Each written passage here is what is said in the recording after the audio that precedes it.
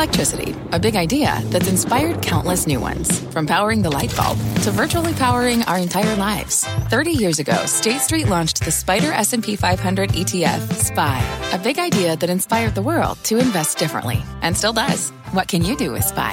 Before investing, consider the fund's investment objectives, risks, charges, and expenses. Visit ssga.com for a prospectus containing this and other information. Read it carefully before investing. SPY is subject to risks similar to those of stocks. All ETFs are subject to risk, including possible loss of principal. Alps Distributors, Inc. Distributor. Live from the NASDAQ market site overlooking New York City's Times Square, this is Fast Money, the big show. I am Dominic Chu in for Melissa Lee tonight. Tonight's trader lineup. You've got Dan Nathan, Guy Adami, Karen Feinerman, and Brian Kelly. BK himself tonight on Fast. Stocks soaring to record highs, as you're seeing there, with the Dow closing just a hair below the 35,000 mark. And Wall Street's biggest bull sees even more gains ahead. Jonathan Golub of Credit Suisse will tell us where he sees the next big opportunity for your money. Plus, a marvelous move for Disney today. Shares jumping more than 4% to close out the session. We'll tell you what sent investors streaming, into this stock. I went there. And later on, Guy is taking the mound to pitch his next big idea. There's the mystery chart. Why he thinks big gains are signed, sealed, and delivered for this particular transportation stock. We'll bring you that name. But we start with a big bank bonanza. Look at that. Q2 earnings season kicks off tomorrow with reports from J.P. Morgan Chase and Goldman Sachs as well coming before the opening bell. And just look at how these stocks have performed since Thursday's sell-off. Goldman up 6% in 2 sessions. That's way better than the bounce in the broader market. But one of our traders says this recent rally is giving her pause heading into the earnings reports. We're talking, of course, of Karen Feinerman. So as we take a look at this setup, what do you think it means? Do you like the strength going into these earnings reports? Well, I like the strength, except that so much of the response to earnings is about how high the bar was going into earnings. So, JP Morgan, for example, was very out of favor as recently as Thursday, and the stock was, 150. So now it's significantly higher, right? A 5% and change move. That's a lot for JP Morgan. So the bar is higher, and I think that they'll probably come out with pretty good earnings. We know that the net interest margin will be under pressure, and more so after the quarter closed, even as bond rates went down. We know the capital markets activity was good, and that trading was good, and banking was good, and advisory, asset management was also good.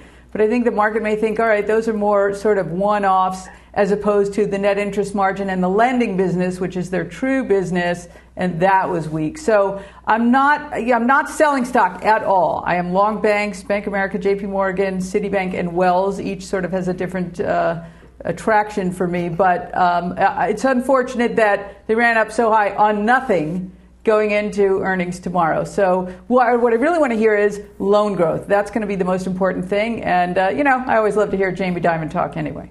I think a lot of folks like to hear Jamie Dimon talk. I mean, Guy, I turn to you here because the setup is something that a lot of traders are watching right now. It's also about whether or not this kind of financial momentum can continue. It's probably at this stage still the second best performing sector in the S&P 500, second only to energy, and we know where energy came from about a year or so ago. So do the big banks deserve the kind of momentum that we've seen traders put into them over the course of the last, say, 6 to 9 months? Yeah, I believe they do. And by the way, when Karen talks about, first of all, you should listen to Karen all the time, specifically when she talks about banks. And I'll give you sort of anecdotal evidence. In October, November, when Wells Fargo was universally hated, I was one of those people, by the way. I think the stock was trading 23.5, 24. She stepped in and said, it doesn't make any sense as the stock is down here. You could see what the move has been subsequently. So listen when she says she's somewhat cautious going in. I understand that caution, but I will say I still think there's some tailwinds here for the banks, and I understand J.P. Morgan. I'm not as enthusiastic as listening to Jamie Dimon as Karen is, but that's what makes markets. But the two names that stick out to me, Citi into earnings on Wednesday, and every time Citibank gets down to about 85% of tangible book, which it recently did when it traded 66, that's been a bottom. I think you'll see tangible book come in around 77.5 or so, and I think it trades there. And Blackstone, which Dan will correctly point out is not a bank, but it is a financial. Stock made a new all-time high today. They report next Wednesday, I believe. So I'm going to look to my right now because it's so nice to be here at NASDAQ market site, just more than 6 feet away, socially distant from Dan. And I'm going to take this opportunity because I can look you right in the eye and say, do you like it? The asset managers were a big trade today. I mean, you look at Invesco, made some strong moves today. BlackRock, all-time high. Absolutely. So here's the deal. Guys that listen to Karen on banks, listen to the guy on Blackstone. He's been pounding the table saying to buy that thing on every dip. So kudos to you, Guy Adami. I know that you know what that means. I just say this about Citigroup. I'd take a little listen, I disagree with Guy there. This stock has massively underperformed the group this year. It's up 12% on the year. Many of those banks are up between 24 and 45% or so. There's something going on there. And also, when you talk about, I think Karen laid out the setup pretty good. Not great with some of the ones, the investment banks in particular, that have shown good relative strength to the money center banks. I think Goldman and Morgan Stanley are both up at least 40% on the year, and they look like they are literally going to take out their new highs on any good news. That being said, we've got a lot of good news. We've gotten the buybacks. We've gotten the dividend increases. We've already heard some minor downgrades to that loan activity. I think Jamie Dimon said recently they're seeing a teeny-weeny bit of loan growth. That's not great. So you're seeing deposits up. You're seeing rates that came in. That probably does not speak too well for Q3, in my opinion. I think that we've seen a big surge in Q2 of some capital markets activity. I suspect that slows down a bit, and then we start getting into difficult comparisons for the back half of the year. So I am not that excited about banks here. I mean, BK, I want to bring this up because we just showed all of our viewers and listeners who can't see it out there. The chart went up that we just saw was the S&P 500 regional bank ETF. The reason why I want to bring this into the discussion is because interest rates have been at the center of a lot of the market volatility we've seen as of late. And it's because of those moves in 10-year Treasury yields that we've seen regional banks react perhaps even more so.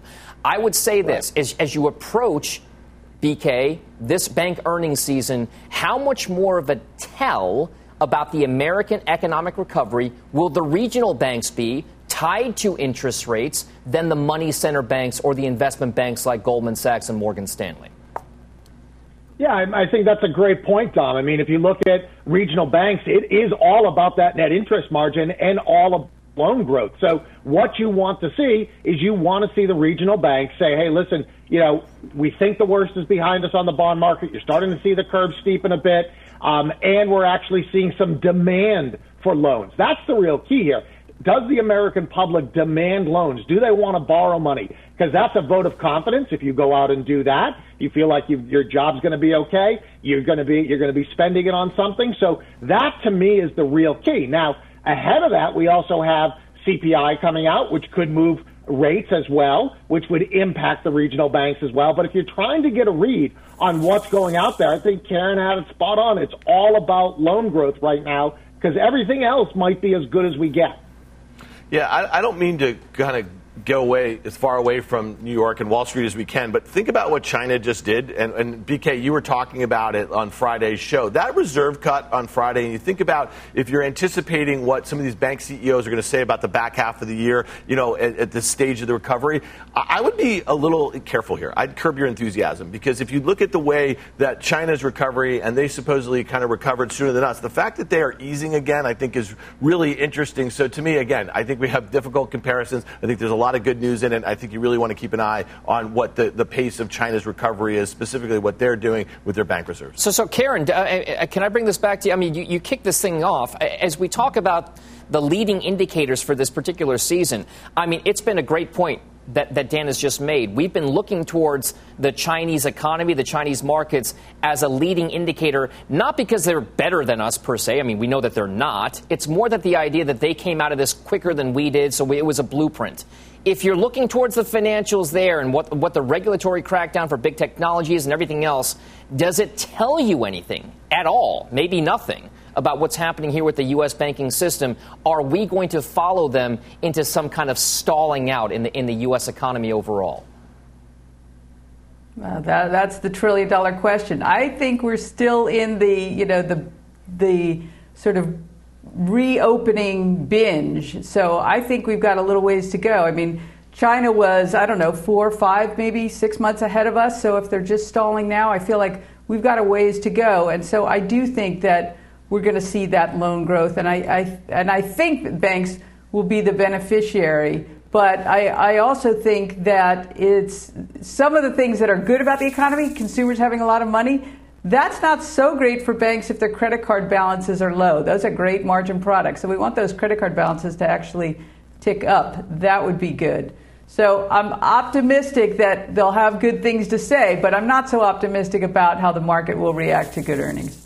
All right, so Guy, when you look at it from your standpoint, I mean, I look at it, say, hey, if I allocate money, it's to the money centers like J.P. Morgan or Citi or Bank of America. If it's the investment banks, Morgan Stanley, Goldman Sachs. If it's the regionals like PNC, maybe U.S. Bank. Is there a place where you feel like you want to be ahead of the earnings season, the bet that you want to make? Which part of the banking spectrum will it be?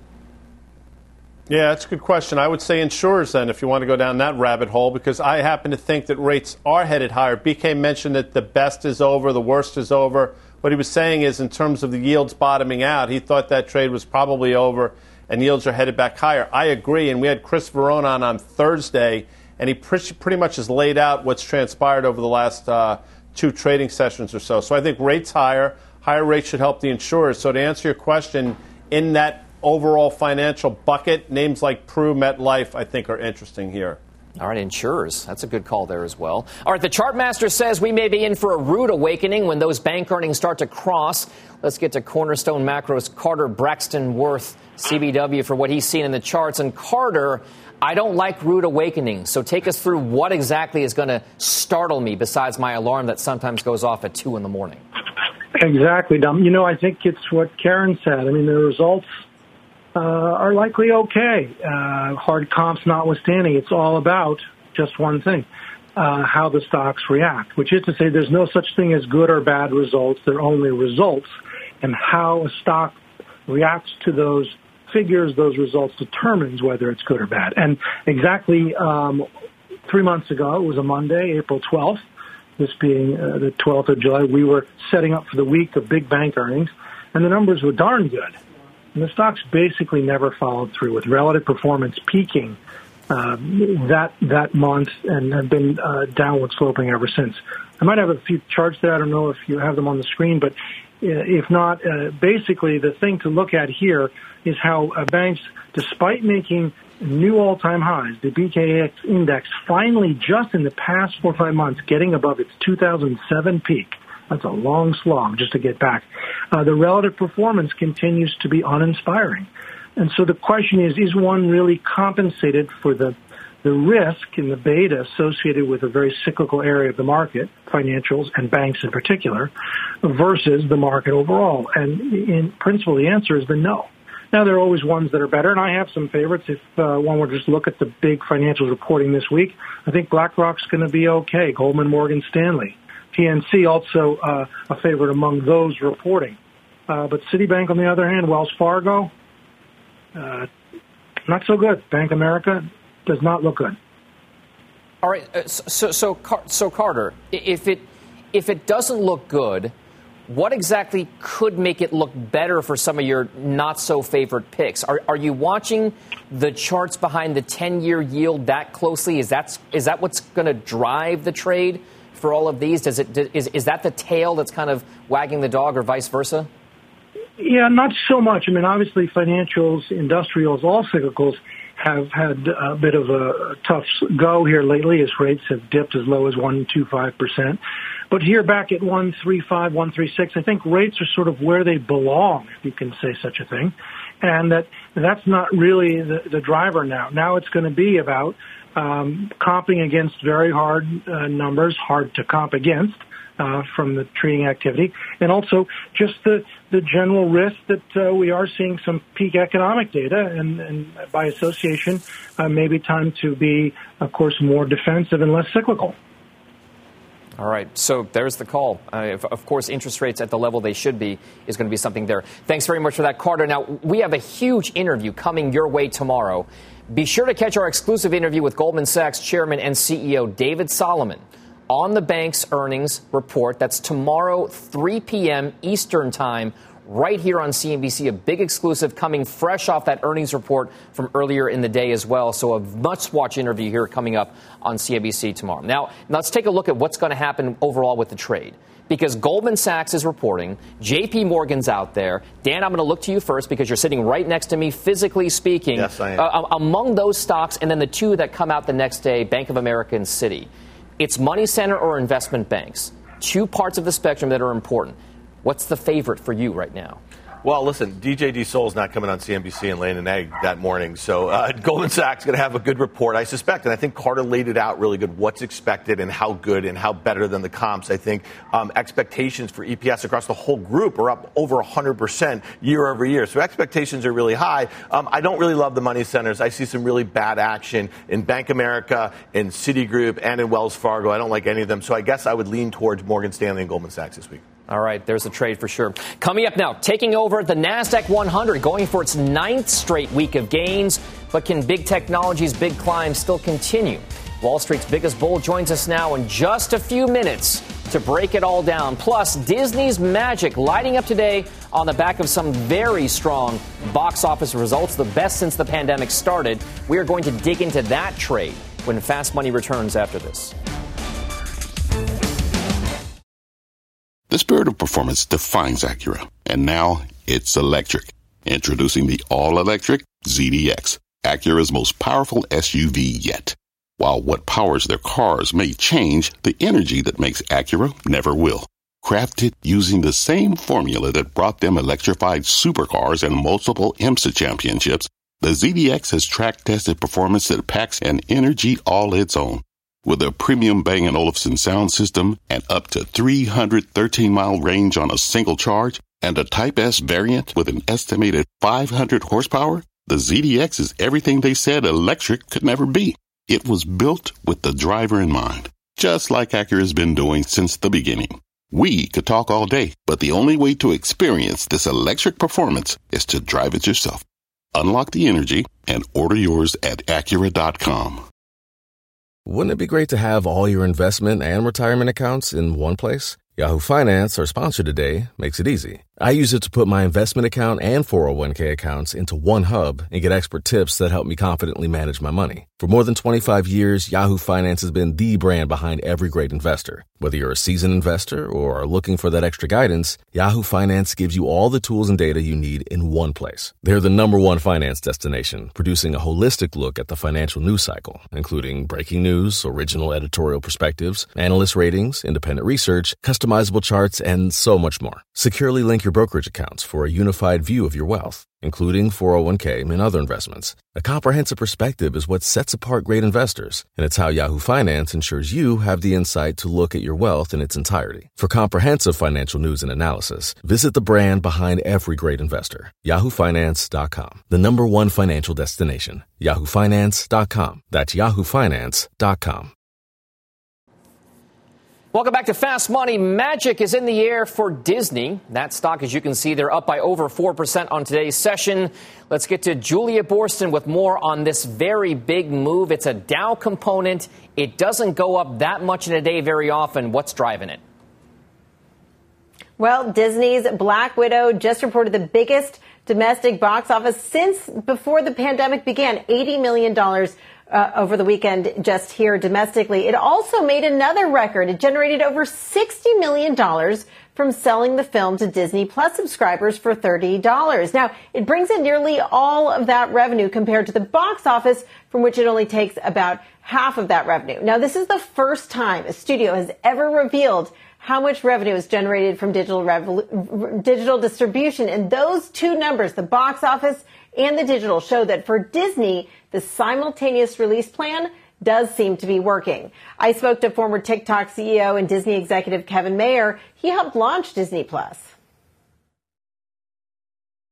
It's great for Disney that they can put a film of that high quality both in theaters and on Disney Plus, charge an extra price for it, take essentially much more of that revenue than they can take from a theater. Those settlement rates in theaters are much lower than the net effective revenue they're getting for purchases on Disney Plus. I think it's a big positive. But the theater chains are trading lower today. AMC shares down nearly 8%, Cinemark down nearly 7%, IMAX shares losing about 3%. Cowen analyst Doug Kreutz saying it seems that the streaming window significantly curtailed Saturday and Sunday results. He warns, quote, the recovery of global box office still appears likely to be painfully slow and potentially permanently incomplete. Another fact to consider here, Disney managed to do so well with both Disney Plus subscribers and in theaters. That means that the studio will have the power in negotiations with those theater chains going forward. Tom? All right, that's a bunch of stuff to go through. Julia, thank you very much for that. Now, let's take a look at this Disney trade right now, because it is one where it's been stalled out for a little bit, and now it's kind of regained some of that mojo, that momentum. If you take a look at this, and Brian Kelly, perhaps I'll start with you on this one here. This Disney trade has been about streaming for arguably years now at this point, this anticipation of and then kind of the momentum through the pandemic and everything else. Is this just the catch-up trade, or does this really catalyze that whole movement for streaming content and video going forward, competing with the likes of what we're seeing at the box office? Yeah, I think for Disney, this is, we're entering the proof stage, right? So we had this release of Disney Plus. Everybody bought it because they wanted to see Hamilton for the 47th time. And all of a sudden, they said there's nothing else on. There's no content. But then this weekend comes along, and you say, okay, well, if Disney has good content, they have multiple channels now that they can get it out on, and that Disney Plus channel is a significant revenue driver. So that is a big change from what we've seen over the last, I would even say, year with Disney. And so I actually think this is a big catalyst here. Disney's pretty much been going down to sideways since March. It's been the sleeping giant. And now that you have this proof positive that their distribution model works, I think Disney could go on a nice little run here. All right, so Guy, if this Disney, we're showing right now the box office numbers split. The U.S. box office was an $80 million take. $60 million on Disney Plus streaming. You had to get the Premier Access. I think it was like $30, I think, extra for you to stream the video there on its own. Is this a reason to be bullish on Disney? The fact that they were getting almost as much in terms of a big box office opening from at home versus just in theaters. I know that I would go see that theater or that type of movie in a theater physically itself. Yeah. And I'll leave that to you because, you know, there are a number of things I'd rather do, you know, comb my hair being one of them before I go to see whatever that movie was. I mean, it's not exactly Citizen Kane, but I'm not their target audience either. But is it a reason to be bullish? Absolutely. Brian just laid it out. If Tim were here, he would say this is sort of the flywheel effect that makes Disney so valuable, and he's right. The only concern you have with Disney is valuation, because at current levels, you're talking about a stock that's probably trading at 38 times next year's numbers. With all that said, I think they report on August 12th, stock probably continues or starts this next leg higher into earnings, so it probably is a catalyst for the next move. I mean, Dan, we're showing it right here, the forward PE, 50 times next year's earnings. That's what you're going to pay for every dollar of next year's earnings on this particular move.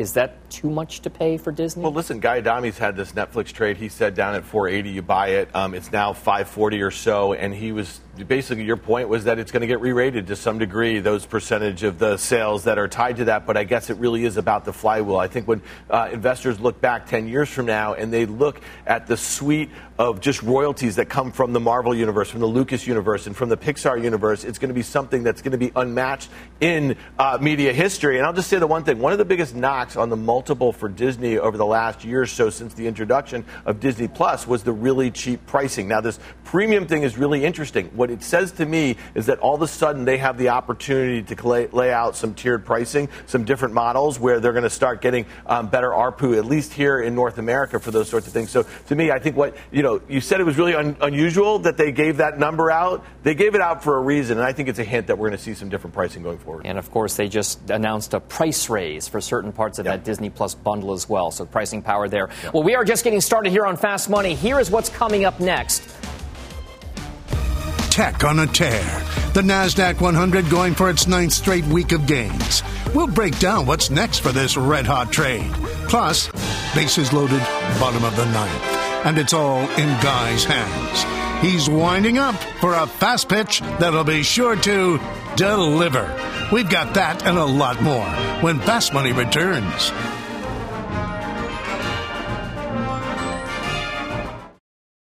For more than a decade, Comcast has been committed to bridging the digital divide and connecting millions to affordable high-speed internet.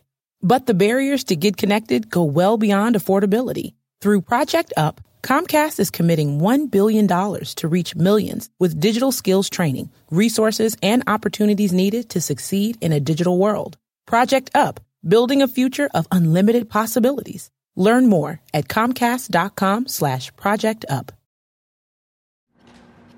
All right, welcome back to Fast Money. It was a big day for the markets with the major indices all setting new records at the closing bell. And here is a staggering stat for you. The NASDAQ 100 is going for its 9th straight week of gains as the big tech trade takes off. And our next guest says there's still some momentum left in that tech rally. Let's bring in Jonathan Golub, Chief U.S. Equity Strategist and Head of Quantitative Research at Credit Suisse Securities. Jonathan, as long as I've known you, and it's been well over a decade now at this point, you've been relatively bullish on the markets, and you've been correct. It's got to, though, end at some point. Why are you still so bullish? Well, first of all, the markets are driven by one simple thing, that over time, earnings grow. And if you look at the stock market, which has been on fire for the last year, it is keeping almost perfect step with the earnings getting better. Valuations, for all that the market's going up, are not any higher now than they were a year ago. And that's the big story. And I continue to be confident. Now, so if it is it the technology trade that's driving it? It is roughly, call it 27, 28% of the S&P 500. We've known that technology has been the big driving force behind the market for years now, arguably over now, a decade and a half. What exactly is the key component of the technology trade? Are they the primary engine of earnings growth that keeps the rally going? Tom, I don't think so. I mean, if you take a look at what's going on this earnings season, crazy numbers. We're expecting 500%. Mind you, this is off of really easy comps, really bad numbers a year ago. But in cyclical sectors, the banks are supposed to be up 100%. And technology is supposed to be up a measly 30 to 40%. Now, we actually think that the numbers are going to beat on each of those groups. But the real sizzle right now has been in the more economically sensitive old economy companies. What's really driving the leadership in growth stocks and tech in particular has been weaker interest rates. So the risk here for this growth trade is not that they disappoint in earnings, because they're going to shoot the lights out. The real risk is that interest rates start to rise again as a sign of confidence in the economy, and they just do less well than some of these old economy value stocks. Hey, so, Jonathan, last time that the U.S. 10-year Treasury yield was at 1.35, the S&P 500 was just below 4,000, so we're up about 10% since there. So you said, obviously, a risk is higher interest rates.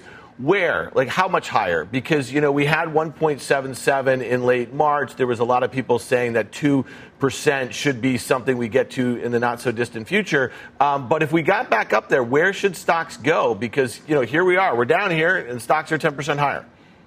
Right. First of all, I didn't say that higher interest rates were a risk for the stock market. What I said is they were a risk for growth outperformance. So if we see interest rates rise, that's a good sign. That means the economy is strong, the demand for capital is high. That and that will all play out well. It just tends to play out better for value stocks. What I expect to see is a very strong earnings season across the board. The fundamentals are better in value land. They're better in old economy stuff, in mining and metals and industrial companies and old-fashioned brick-and-mortar retail. All of those things are going to put up much better year-over-year earnings growth than anything we're going to see from big tech or tech in general. So what you need to see in growth is good numbers, but an interest rate that's not rising. And that's kind of a very narrow, tightrope to walk, if you will.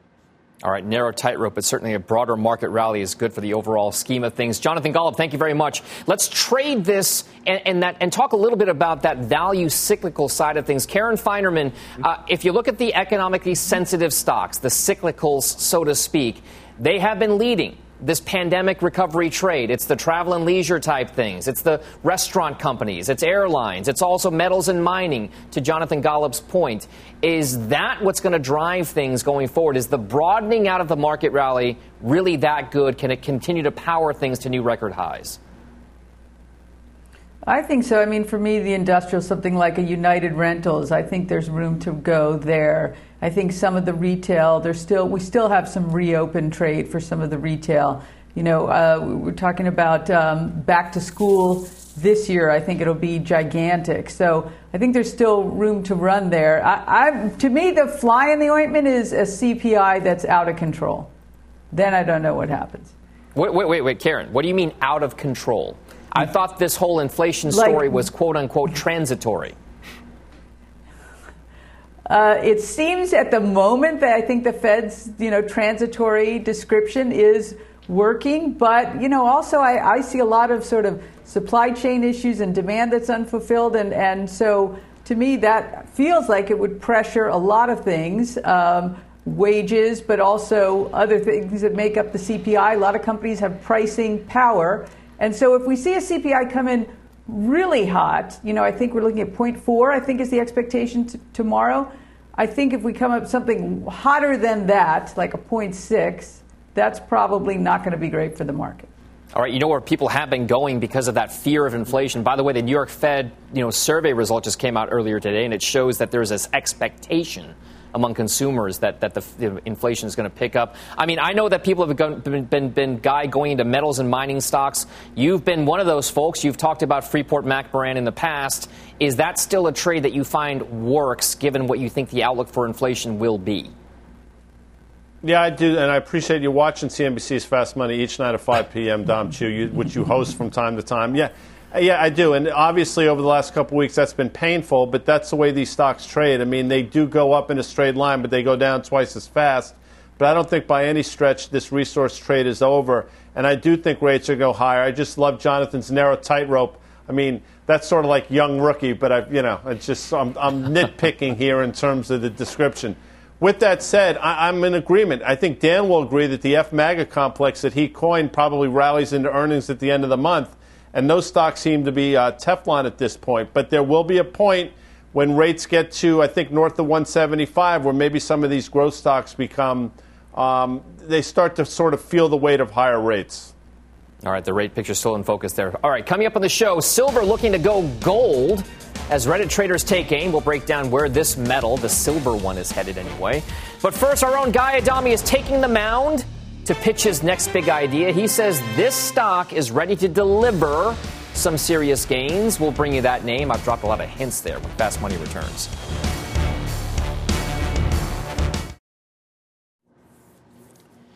Welcome back to Fast Money. The transportation trade has been struggling as of late, but Guy Adami says this shipping stock is setting up for a big breakout. He's going to step up to the mound with his fast pitch. So, Guy Adami, fire away. I love the power pitch, Dom, as do you. The folks at Power Lunch are not happy with us, but Federal Express is what we're going to talk about here. They reported, I believe, on June 25th. The knee-jerk reaction was to whack the stock. I think it traded down to 291 or so, but you will notice that the stock has traded really well ever since. Number one, Netzatel. Here are the three reasons that I like it. First, valuation. At current prices, it's trading about 13 times next year's numbers. In comparison, D-Chew, UPS trades around 18.5. I'm not suggesting it should have the same valuation, but it certainly should be close. So valuation is number one. Number two, improving margins, and you saw that in their Ground being the number two revenue generator in the company. And number three, FedEx has a business update, I believe, on August 10th. I think they'll say wonderful things there. You know what? Say what you want, but this is a company that was doing everything wrong a year and a half ago. Well, they're doing everything right now. I think for whatever reason, the pandemic forced them to take a hard look at their business. The efficiencies are there, and I think it's going to manifest itself in the stock going higher. I can make a very compelling argument that this stock should be north of 350 based on valuations and some of the other things we talked about. All right, over the last year, this is a stock that's up nearly 90%, but it has stalled out as of the last few months here. Karen Finerman, step up and take a swing. Do you have a question for Guy on that particular move? I do. So, there's an argument that the shipping space is crowded. How do you look at it right now? Well, it might be crowded, but you know what? There's still only two dominant players. So say what you want. There are other ancillary, sort of tertiary people and guys and gals getting in. But FedEx and UPS are still the granddaddy of them all, to quote the great Keith Jackson, if you recall, Dom Chu. So, and they also have pricing power, and something you and I talked about before the show. Say what you want, but the pricing power is there. Costs will go higher, but they'll be able to pass it on. And you see in their margin improvement that it's working for them. So, yes, there are other players, but the two players that really matter still remain UPS and FedEx, and I think FedEx is just too cheap at these levels. All right, so the catch-up perhaps with UPS. All right, no more questions here. It's time to vote. Are you buying Guy's pitch on FedEx or not? Karen, we start with you. Yeah, well, he had me at hello. I love this company. I have a big position here. Said yes. And the artwork. Nice guy. I had no idea that you had that kind of artistic That's sadly the best ability. I can do. That is the best I can do. It's Karen, terrible. it's better than I can do, so I'm just going to give you props for that right now. BK, Brian Kelly, buyer or seller of that particular fast pitch? For me, my concern here is that you don't have the pricing power, or at least this is as good as it gets because the space is crowded. So for me, I'm a seller of it at this point in time. All right, Dan Nathan. It's one beat Dan Nathan. You saw this. Nancy handed me a purple and an orange marker. I know why. And I'm just going right in here. I'm buying FedEx. I'm buying his pitch here. I will tell you this, that there aren't too many stocks in this stock market where you have 16% EPS growth, trading at 14 times this year's earnings, and expected 12% EPS growth next year, trading at 12 times. So it's a cheap stock. I think the technical's set up really well. I think some of the catalysts that Guy named also work, so I like FedEx. It's not lost on any of us that use the FedEx colors on your smart board as well. Thank you very much for all the artistic ability there. All right, well, the traders have spoken. Now it's your turn, America. Are you buying Guy's fast pitch on FedEx? Vote in our Twitter poll at CNBC Fast Money. That's the handle. We will reveal those results later in the show. And coming up, silver is looking to shine. Reddit traders are targeting the commodity in a big way. We are breaking down the action nest. Hi-ho, silver. Don't go anywhere. Fast Money is back after this. Welcome back to Fast Money. What you're seeing there is a chart of silver because Reddit traders are shouting hi-ho silver away. And one intrepid group thinks they can push that commodity to $1,000 an ounce. It's at 26 right now. Let's bring in Christina Partsenevelos with the details. Christina P., I don't know. How do you get from 26 to 1,000? You corner the market. So this is a group of Redditors, or a subgroup, and they're called the Silver Apes, Silver Stackers, or Wall Street Silver. And they have roughly 123,000 plus members, and they encourage each other to buy actual bars and coins of silver as a hedge against inflation. There's even another website that markets T-shirts that say cash is trash, silver is money, that you can see on your screen right now. And they want to push up the price of silver. Yes, $1,000 is a steep point, but they do want to see it climb higher, especially considering the spot price is around $26, like you mentioned today. Retail traders argue that there are more paper claims, such as derivatives, let's say, on silver than actual tangible silver itself in vaults. So in other words, if demand for silver increased, supply would run short and the price would surge. But the squeeze on silver, though, it does differ from the squeeze on companies like GameStop. There's a lot of silver out there and not as many silver short sellers to attack. So money managers have actually been net long positions on the metal since 2019, according to data from the Commodity Futures Trading Commission. If you think of the history of silver, humanity has been mining this stuff since we discovered picks and shovels, right? I mean, it's, there's plenty of silver above ground. A little like gold, it doesn't get thrown away. Many in the Reddit community believe currencies are vulnerable, especially into the near future, and that physical investments are the way to go. They even helped push up the price of silver to a 5-month high back in January. And according to the Silver Institute, demand for bars like this one I happen to find from our safe is expected to soar to 26% of total demand. That's up from 8% just last year. And one member of a group called Silver Apes told me he believes the market is manipulated by certain banks. And so that's why he's holding on to this stuff for a little bit longer. Wow, that's a flex there. She's got a bar of it. I've just got some like silver eagles and silver dollars somewhere around the house in a shoebox. Christina P., thank you very much for bringing us that silver trade. We appreciate it. Now let's trade it, guys. Her bar and all. If you take a look at this, BK, I go to you for this first. Do you believe that there can be any way that silver, we saw the squeeze back in, I want to say, February of this year. The squeeze got you to maybe like the 30, 31 level. 1,000 is a far leap, is it not? 1,000 is a far leap from $26. Absolutely. If I do the math, that seems to be a very big jump. That being said, listen, the Hunt brothers tried to do it back in the 70s, and it worked for a while. They cornered the silver market, and then all of a sudden the people came back and raised margins, and they went bankrupt. So, yeah, could you create a short squeeze in any commodity by buying it up? Absolutely. I like silver. I think you can get a breakout here. If I'm long silver at 26 and it goes to 35 or 40, I'm still going to be happy. So I don't think you need to think the $1,000 is your price target just to buy silver right here.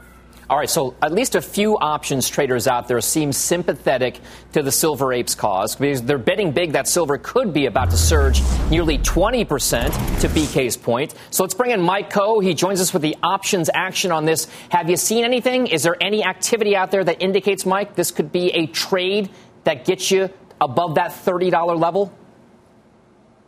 Well, we did see above average call volume on the September COMEX silver futures. That's the most active futures contract, the front month for silver. We saw well over 4,000 of those trade overall. And the most active contracts where we saw calls outpacing puts by about 17-1 were the September 31 calls. We saw a little over 1,300 of those trading for about a dime. Buyers of those calls are obviously betting that silver could rise 18% or more by August 26. That, by the way, is when these options expire. And it's important to remember, 1,300 contracts may not sound like a lot in the context of some of the ETFs we see. But the important thing is that the futures themselves represent 5,000 ounces. So that's a multiplier 50 times as large as what you're seeing on equities. So, in fact, those 1,300 call contracts actually notionally represent more than the top three most active call contracts on SLV, which is the ETF that tracks it, and that traded about 70,000 near-dated call contracts today. So we are seeing some bullish activity, and we're certainly seeing more on the option side on the bullish side than the bearish one. All right, some options sizzling for sure. For more on options action, by the way, be sure to tune into the full show on Fridays at 5:30 p.m. Eastern Time right here on CNBC. A lot of playing going on there, not just in silver, but elsewhere as well. Coming up in the show, shares of Virgin Galactic dropping in today's session despite company founder Richard Branson's successful suborbital test flight. We'll tell you what the company announced that has investors spacing out. Yes, I said it. And there's still time to vote for Guy's Fast Pitch on FedEx. Head over to our Twitter poll at CNBC Fast Money. That's the handle. We will have those results in just a few moments. Fast Money is back after this. Miss a moment of Fast? Catch us anytime on the go. Follow the Fast Money Podcast.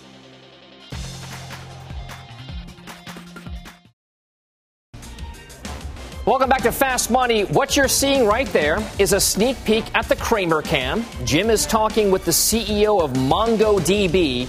You can catch that full exclusive interview at the top of the hour on Mad Money with Jim Cramer coming up in just about 7 minutes' time. Well, check out shares of Virgin Galactic falling hard in today's session, down by about 17%, despite founder Richard Branson's successful test flight to suborbital space. The company gearing up to sell as much as $500 million in its own common shares. So what do you make of it? I'll start here with you, Dan Nathan, next to me. What do you make of this secondary offering? It seems like you should do it, right? Hey, listen, give the people what they want, right? So this stock had gone from, in early May, below, I think, $20, maybe as low as 15, and as high as recently in the high 50s here. A lot of anticipation about this flight. It went off without a hitch. That's fantastic. It gives investors a little bit of a preview of what might be the commercial experience here, and there's not a better person than Richard Branson, I suspect, to kind of articulate that. All that being said, this is basically a pre-revenue company, and with an $11 billion market cap heading into that, I couldn't see too many scenarios, especially with the Blue Origin flight coming in a week or so, where this was going to go well for them after the event. So to me, you could have looked at the options market. The skew in the calls, the demand for calls versus downside puts was off the charts. It was like 2x that of puts, and that was telling me that things were a little bit off. Had to revert at some point. Yes, exactly. Yeah, exactly. So Karen Feinerman, does the space race interest you? Is there something that gets you excited about whether or not Virgin Galactic is something that you want to buy on a 17% dip? Well, I'm somewhat swayed. I'm the opposite of Peter Lynch. Buy what you like. I would so hate to go on space travel, this kind of flight.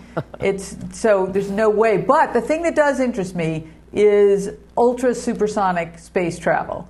I think United Airlines just placed an order for planes that can get you from New York to London in 3.5 hours. That, to me, is interesting. It's interesting as potential business. This is sort of not so interesting to me here. I have nothing in the space, no pun intended. Nothing in the space. All right, well, there's still time to vote, by the way, guys. Forget about Virgin Galactic for now. On Guy's FedEx Fast Pitch, head over to our Twitter poll at CNBC Fast Money. That's the handle there. We'll bring you the results and your final trades coming up right after this.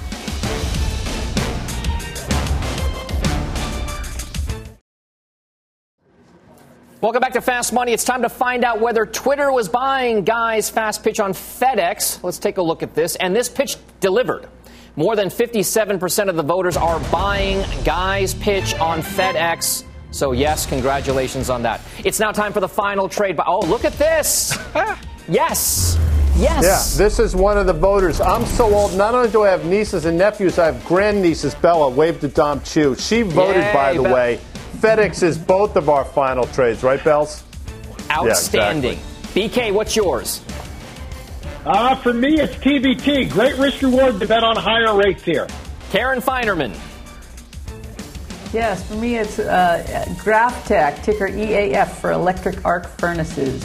All right. GrafTech and Dan Nathan next to me. All right. The viewers think they know me, but I haven't done this in a long time. SPY. I'm not calling a top here, but I think SPY puts look really interesting 1 month out here. Good way to protect some recent gains. Wow. Calling a near-term top, perhaps. All right, guys.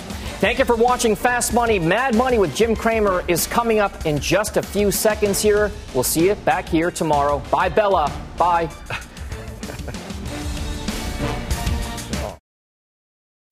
What's on the horizon for financial markets? At PGIM, it's a question that over 1,400 investment professionals relentlessly research in pursuit of your long-term goals. Specialized across asset classes, but united in collaboration, our teams provide global and local expertise. Our investments shape tomorrow, today. Pursue your tomorrow with PGIM, a leading global asset manager.